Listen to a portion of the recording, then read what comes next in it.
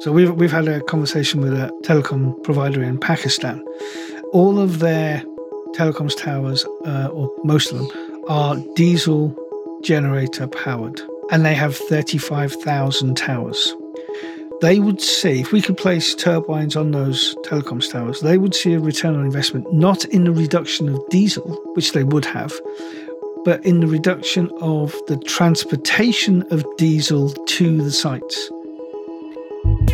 Welcome to FNet Silica's We Talk IoT. We'll chat with innovators, experts and business owners to learn how they are implementing IoT and using data to create new business opportunities.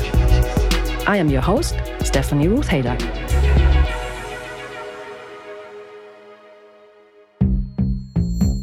Hold on to your hats. In today's episode, we are talking about one of the fastest growing sources of renewable energy, wind energy. Did you know that a single wind turbine has the potential to generate enough electricity to power more than 2,000 homes? I am really excited to welcome Barry Thompson, CEO of Alpha 311 today. In this episode, we will be exploring how cutting-edge technologies, strategies, and the role of IoT are redefining this sector. We will also cover ecological benefits of wind power, talk about some success stories, and dare to peek into the future. Welcome to the show, Barry. I'm really happy to have you here. Thanks for having me on. It's a pleasure. Why don't you kick us off with a short introduction about yourself and your company? Well, Alpha 311 is a small wind turbine company. By that, we don't mean we're a small company. We are at the moment. But we manufacture small wind turbines that are designed to fit on lighting columns in the central reservation or median of the highway. So we are trying to generate energy from traffic. The company's been going for 4.5 years. Myself and founder John Sanderson came up with the idea as one of those conversations in the car while driving along. What if? And from asking ourselves, what if, we then got down to how could we? So it's been interesting. I would not advise starting a company just before a pandemic. Okay. Noted. the challenges that brought, and then of course the more recent challenges with the situation in Eastern Europe and cost of living crisis. It's been tough, but we're moving ahead. Super exciting. Why wind? Well, at the time, our local authority was having funding challenges, and one of the things they were doing to reduce their spend was they were looking and investigating turning off streetlights at night. You tend to need streetlights at night, which is why they only shine at night. And it was just as we were in the car and following a huge heavy goods vehicle, and you can see the air that's being displaced in the trees and the bushes by the sides of the road. So it's all wasted energy, and it just came from that. Can you harness that energy from a passing vehicle? We worked with a fantastic scientist out of Leeds University, Dr. Young, and effectively we were able to find out that if you were to put a wind turbine in the middle of the road, not only do you have traffic passing it on one side, which causes the turbine to rotate, but you have it coming on the opposite side, which makes it rotate faster. If you can double the wind speed impacting a turbine, there's up to 8 times more volume of air that can be converted into energy. Incredible. So it made sense. We have a structure that is already connected to the grid. So a streetlight is connected to a very large cable underground, distribution cabinets, substations. All of your infrastructure is in place. You're not blighting the landscape. You've already done that with the road. We don't need a huge 85 meter tall turbine in the middle of a field and ruining the view. So we've already done that with the road. But then if there's no wind, the vehicles are generating the energy. And if you can generate energy locally, and this lends itself to decentralized grid infrastructure. But if you can reduce the transmission distance that you send the energy, so you're generating it where it's going to be used, it's a lot cheaper. Mm-hmm. I think this is so clever to use something like a waste product, like wind that is generated by a car driving past really fast, and then turning it into something useful and powering a street lamp or feeding energy back into a grid. Since we are an audio podcast, not a video podcast, maybe some of our listeners will think big rotor blades blocking the highway or something. Can you describe a little bit what makes your wind turbine special, how they look, and yeah, so we initially had hoped that our turbine is a vertical axis wind turbine. It looks a little like a cage with 6 blades. And originally we were going to put the lighting column right through the middle of it. Mm-hmm. The downside there is that you need to take the header unit or the light off to put the turbine in. And then you've got to put the light back on and reconnect it. And if you want to do maintenance, you've got to repeat the process again. So it's timely and not cost effective. So we've come up with a bracketry, which means that we can actually mount the turbine onto any size of streetlight. You get really big, tall, thick ones, and you get much smaller ones. We worked with a Dutch lighting column company to do all the load analysis. They actually put heavier hanging baskets on their lighting columns than our turbine. So it's designed so that we can get both the benefit of the lift and drag aspect of a turbine. Vertical axis turbines are great because they're always pointing into the wind, but there's always an element of the rotation that is going into the incoming airflow. We have that benefit because it's on both sides. Best way to see it probably in a couple of weeks is when we show everybody what the new turbine looks like. But it's 2 meters tall. It's a meter wide, so it still fits inside that central reservation or the median of the highway, inside the crash barriers, so nobody can clip it as they go past. 5 miles of road will take 181 lighting columns. So that's a very narrow or very short distance, but you've then got multiple energy generation units all connected to that same cabling. Mm-hmm. That's clever. And how does your technology fit into the larger renewable energy landscape? You had already mentioned that you make use of the lamps already being connected to the grid. Yes. So you're putting energy into the local grid infrastructure. You could even put it into battery storage quite easily. So you could end up with a circular economy of energy. So vehicles driving past are turning the turbines, which can then go into energy into battery storage, which then can be used to power electric vehicles, and you can repeat the process. Okay. And when you say a 5-mile stretch of highway and 180 lamps, what would be the energy outcome? I am just gonna do the math. Sure. 1.8 megawatt hours per day. Okay. And what would that be equivalent to? So your average UK home uses around 8 kilowatt hours. So you're powering just over 1,000 homes per day. With a tiny 2-meter wind turbine. Yes. Wow, that is really cool. And that already is a part of the answer to my next question. What are the environmental benefits of your wind turbines? Well, there's multiple. The turbines themselves will last 30 years. They're made of a carbon composite, and we're looking at other more natural products such as flax that as a potential material to use, reducing our own carbon footprint, but also means that the turbines can be recycled. But we can recycle the carbon composite at the end of their life and use that to make the cowling that we have on the top and the bottom of our turbine. You're not digging up 90 miles of fields, etc., to put more cabling in because we're using what's already there. It's not just about lowering cost, it's about lowering the impact on the local environment. But these turbines can also be put on buildings. It's the same turbine, just different mounting. And again, we're looking at utilizing the existing infrastructure.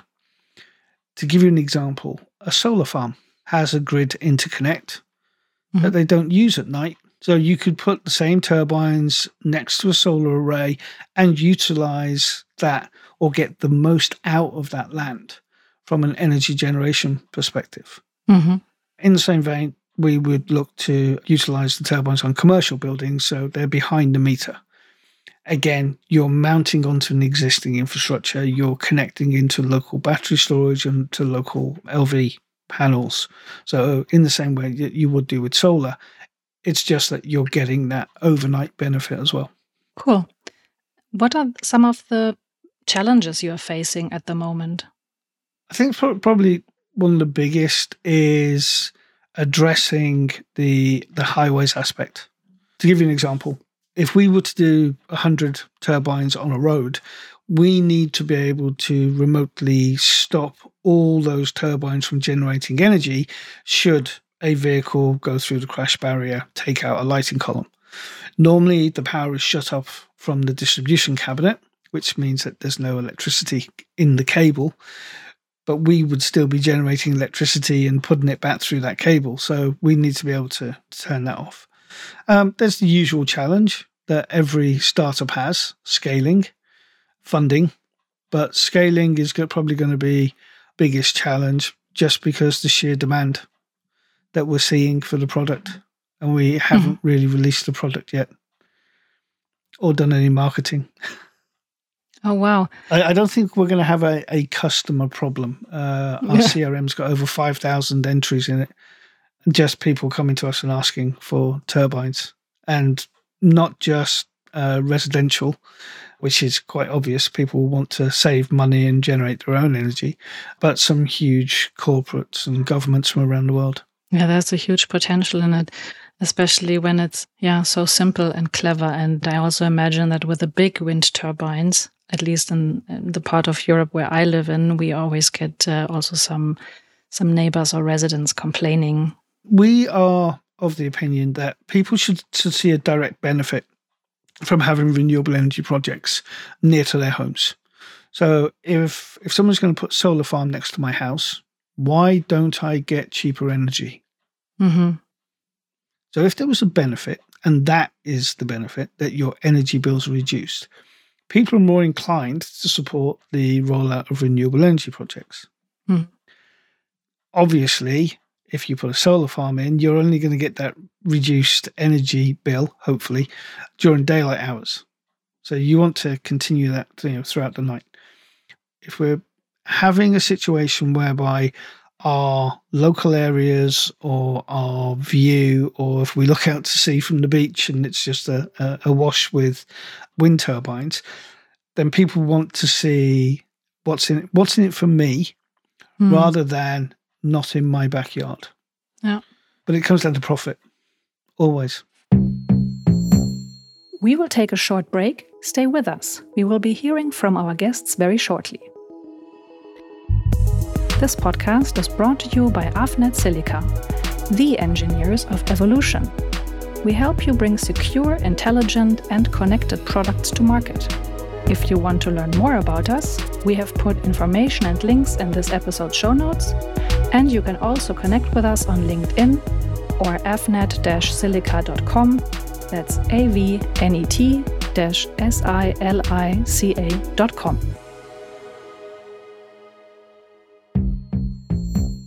What would your suggestion be to governments or infrastructure providers how to sell this argument? I think with energy prices being what they are, I don't think we will ever see lower cost of energy for having renewable projects on our doorsteps. It's too much profit to be made. We should see direct correlation. If I have a solar farm, a wind farm, or a nuclear power plant, then I should see the benefit. As a resident, I should see a direct benefit, and that should be in the form of reduced energy costs. We need to see more of that, and community-generated energy is probably one of the biggest aspects. But so is a change, especially in the UK, to localised energy pricing. Okay. So if I lived in Scotland, where most of our wind farms are, then I should see the price of energy in my area much lower than, say, around London, where there aren't as many renewable energy projects. And that would be a fair representation. What is a common myth about wind energy?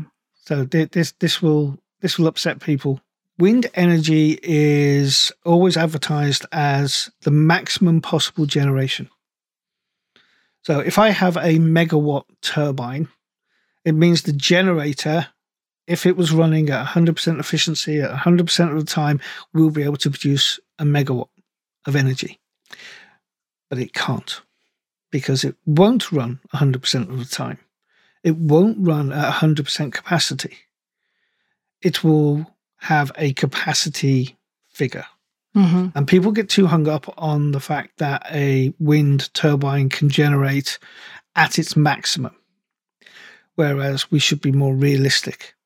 Everything has inefficiencies. There's an inefficiency from going from DC current to AC current. So you're inverting it, you're losing energy at that point. So let's stop saying the maximum generation and look at how the maximum that you would get out of it in the real world. And that goes the same for solar and the same for wind. But we need to be very open and honest about our capabilities. So I think that's the biggest myth about wind. Unfortunately, it also tends to be blowing mostly over nighttime when we're all asleep and the businesses are not actually working. So a huge advocate for battery storage. We should be storing as much energy as possible that we generate overnight. Can you share some more use cases or success stories? You have mentioned the wind turbines along the highway, on the street lamps, community projects. You can put them on buildings. What other use cases are there you could share? So we've got a couple of MOUs that we've signed. One is looking at putting wind turbines onto gas stations. In fact, we're talking with an Italian company to do exactly that. And the idea here is, combined with solar and electricity, and wind, you can utilize that energy to reduce the refrigeration costs. Gas stations have a lot of refrigerators, but also you can use that energy and put it into battery storage and charge electric vehicles. So you're now starting to prepare your business for the energy charging infrastructure, because some of these gas stations are in the middle of nowhere. So getting a grid interconnect or a connection to the grid to them that would be able to service that amount could be a little bit difficult. So this will go some way to helping that. So you have petrol stations. You have telecoms towers. Now we have a bracket that we can place a turbine onto a streetlight. The same bracket can be modified to fit onto a telecoms tower. We have a lot of telecoms towers, and we don't need to put a turbine right at the very top of it, which could potentially endanger the equipment below it. You can put the turbine below it. I did an analysis for Deutsche Telekom about a year or so ago. And I think we were looking at somewhere in the region of 460,000 potential telecoms towers. And that was just Deutsche Telekom. So we've had a conversation with a telecom provider in Pakistan. All of their telecoms towers, or most of them, are diesel generator powered, and they have 35,000 towers. They would see, if we could place turbines on those telecoms towers, they would see a return on investment, not in the reduction of diesel, which they would have, but in the reduction of the transportation of diesel to the sites. Incredible. Okay. So you start to see these benefits trickle down, and it's all the way down to the fact you just don't have as many trucks driving around refilling diesel tanks. Ideally, we would want to see our turbines cheap enough, mass produced, and being able to aid developing nations with this skip from coal and kerosene. I think there was analysis by the United Nations that said over 4.5 million people in the world don't have direct access to regular electricity, and certainly not renewable. Mm-hmm. They are completely reliant on coal and kerosene for their heating and their any electricity that's been generated. So if us in the Western world are driving ourselves to net zero, over half the planet can't. Mm-hmm. And we need to be able to address that. So we're hoping that we will be a small part of that, or we have a small part to play. That'd be really good to see. And I imagine with all the different use cases and all the different scenarios you can put your wind turbines in, can you discuss the role of IoT and how it would enhance your wind turbines even further? Yes. We look at IoT from two standpoints. One is preventative maintenance. So we need to know every turbine is metered. So we need to know how much energy is being produced, how much of that is going into the grid, and how much is being used to power the streetlight, as an example. That helps us determine how much energy the streetlight hasn't used from the grid, which lowers the cost to the council. That's number one. But we're then, we want to make sure we don't have too much vibration. We're monitoring the heat and the temperature and humidity inside the turbine as well. And we want to be able to prevent or fix problems as they happen. So nice and quick. The great design of our turbine is because it's on this cantilever bracket, we can unclip the top and bottom of it, take the turbine out, put a new turbine in, and it can go away to be refurbished, and it will re-enter the pool. So that data is incredibly important to us. But then you're putting turbines into built-up areas or on roads, and there's a wealth of information that we're looking to capture. Environmentals, obviously, is it raining, temperature outside, but we want to look at air quality. Mm-hmm. And air quality around roads tends to be pretty poor, but we want to be able to capture that more than twice a year, which tends to be the UK standard. We'd like to be able to monitor the road vibrations, the traffic flow information. Mm-hmm. If we have that information and we have the environmentals, we know the road surface state, we know if it's raining, we know if it's icy, we know how fast the traffic is moving, but also the gaps in between the vehicles. That information will give you a likelihood or a risk profile for the road. How likely is it that that road will have an accident? Mm-hmm. From an insurance point of view, that's important. If you live in that area or we move to a insure as you drive model, then depending on those variables, your insurance might go up or it might come down, depending on the time of day that you're driving and the road surface, etc. So that, from an insurance point of view, is very valuable information. But from a local authority point of view, the same information can be used to maintain the road more efficiently. Mm-hmm.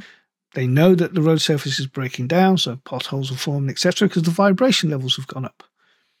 They can use less material, less man hours, the road's closed for less time, all saving money. So in one element, you have a risk index for insurance companies, but the same data can then be used for preventative maintenance within the local authorities. So it has multiple aspects for the use of IoT. That's really exciting. What we want to be doing is we want to be making a difference, and that's that people see the benefit locally. We want local communities to embrace renewable energy projects, not just ours, but solar and biomass, air source heat pumps, etc. Because if we as a whole embrace, we have an opportunity to lower the costs for ourselves. What we are trying to do with local authorities is give them something extra. We hold little value to the electricity. We hold more value towards the data. So from a local authority point of view, we want you to have that revenue stream. Mm-hmm. We want to generate energy as much as we can into the local grid infrastructure, which the local suppliers can buy directly from the authority. So now they have a revenue stream they never had before. Mm-hmm. If they're having a revenue stream, they can then pay for insulation for social housing, which helps lower people's energy bills. And that then helps the poorest in our communities to use less energy. So there's this massive benefit of doing the right thing in local communities. So you have been using data to improve on your wind turbine. We did. We got a lot of information from the turbines we installed at the O2, especially when Storm Eunice came through and tore a huge hole into the O2 arena. We have 3 turbines that were based to the rear of the dome next to the river. But we were able to see that we had inefficiencies with those turbines, even though it was 87 miles an hour.